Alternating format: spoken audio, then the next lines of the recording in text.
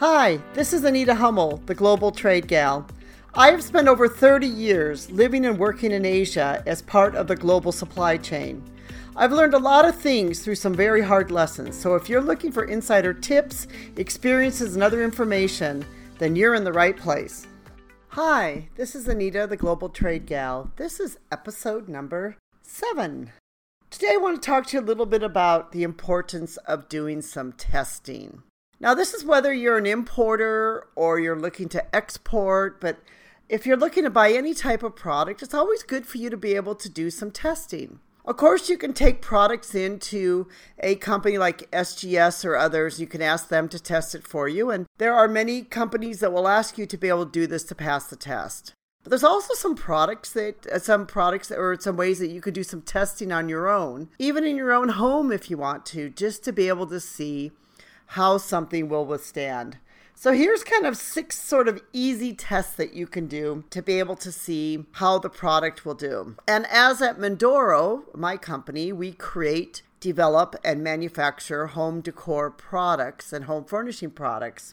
These are some of the basic tests that we do on all of our products that we buy from others, and we also perform random tests throughout inspections for these.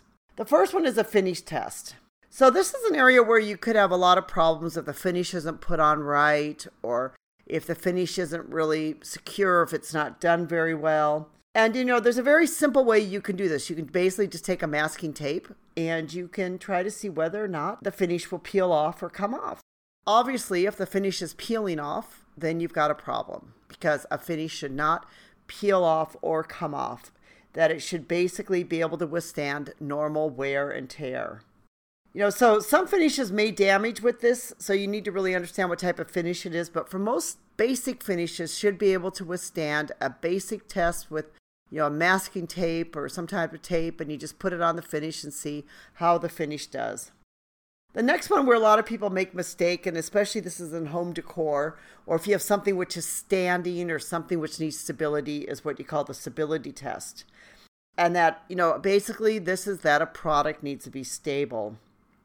That is why when we're manufacturing a lamp, we need to be able to put the lamp onto onto a platform, which is kind of, if I could describe it to you, it would be sort of like a V shape from the side, so that the lamp is sort of like to an angle. And then the lamp has to be able to stay that way in order for it to be stable. This is because if somebody brushes past it, the lamp then won't fall apart, so the base needs to be able to be wide enough.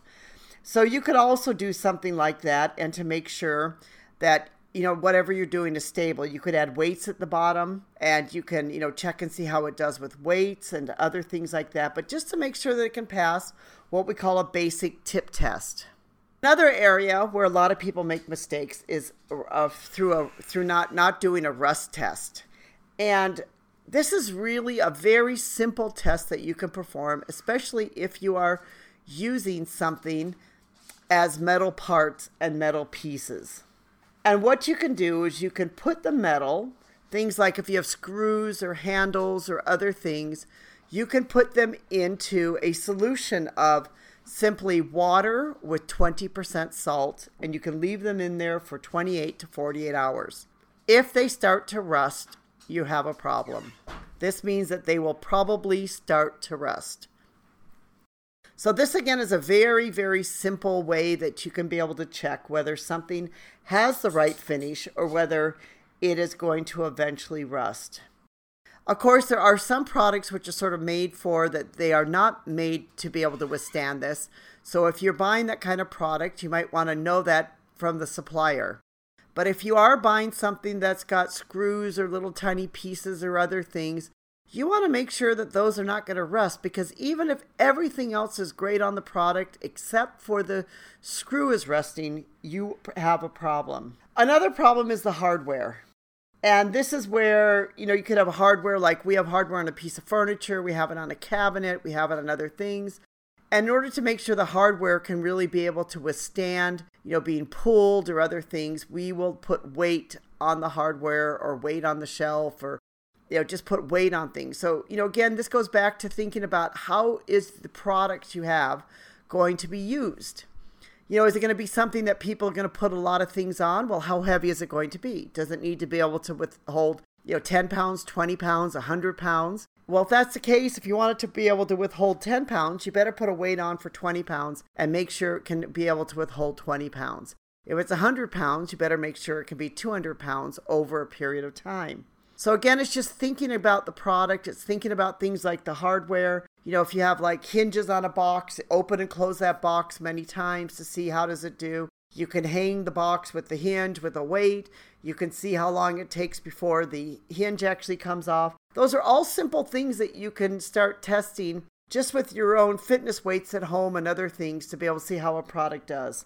Another one is a cycle test, and we do this test quite a bit. This is one of my more favorite tests, as my staff know, because so many things can go wrong with weather, and especially with the way the climate is going these days, where we see a lot of extreme weather. We're seeing extreme cold, extreme hot. So imagine for a minute that you have a product that's in a container, and somehow you get on top of that container. And it's the summer season, or maybe it's the winter, or wherever it is. So, your container could go from extreme cold to being frozen to extreme heat, according to, wherever it's going to be delivered.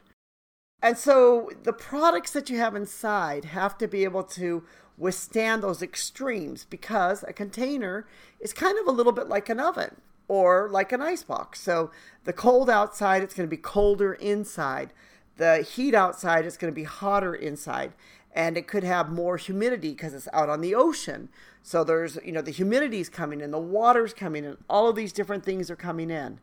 So the cycle test is something that you can basically do, again, at home, which can help you to be able to see between the extreme hot and extreme cold. And what we do is simply we put something in a freezer and we'll freeze it for like 48 hours. How does it do? In fact, I just recently, this morning, I was looking at some packaging, and I said to somebody, put it in the freezer for 48 hours and tell me how it did, then stick it in the oven, and then let's see how the plastic did. Because we want to make sure that plastic is going to be able to withstand.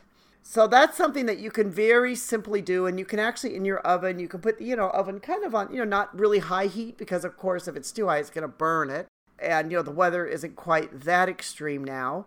But, maybe something around, 30 degrees, 100 degrees, to 120 degrees, to 140 degrees, wherever however hot you think it can get. And you can actually put water in there, too, and you can make your own humidity. Because sometimes humidity and water will affect things much differently than dry heat. So there again, those are some very, easy tests that you can then do at home. Another one, which is a standard test, which this one I have an entire blog on, and you can see all the different standards of it because it can be quite a complicated test, and we have a video too, is about the packaging drop test. And essentially what this is the test which FedEx and UPS and others will do, and they will want to make sure that the product is able to withstand being dropped. And essentially, it is dropped on every single corner, all the faces of it. It is, dropped from a height according to how heavy the package is. To give you an example, if your package is 1 to 21 pounds, you drop it from 30 inches. But if it's 100 pounds to 150 pounds, you drop it from 8 inches. So, it can be anywhere between a 30 to an 8 inches height, and you would drop it on basically every single side and corner of the package. And then you'd want to be able to see how does the package do. This is actually a very, sort of standard type of test that a lot of people will do in the factory. Or if somebody sends you something through FedEx or DHL, you can also do that yourself too. And, of course, other tests that could be done through a professional company that is checking this would be like vibration tests, where they see how does it do when it shakes on the back of a truck, how does it do with incline, a vertical shock test, or a free fall drop test. So those are all different, some basic tests that you could look to do, essentially on your own if you're looking to buy a product from overseas. You don't really have to have that much fancy equipment. It's just a matter of you thinking about how is this going to be used and where could be the areas that it could have a problem. And then you start to do the testing on that, and you check it out and you see. This podcast is sponsored by Mindoro. We create, develop, and manufacture home decor and home furnishing products in Asia with a social conscience. We'd love to have you check out our blog at Mindoro.com and sign up for our newsletter. We'll put a link below in our description so you can easily go there. If you've enjoyed this podcast, please give us a thumbs up and leave us a review. This really helps. Thank you again for listening.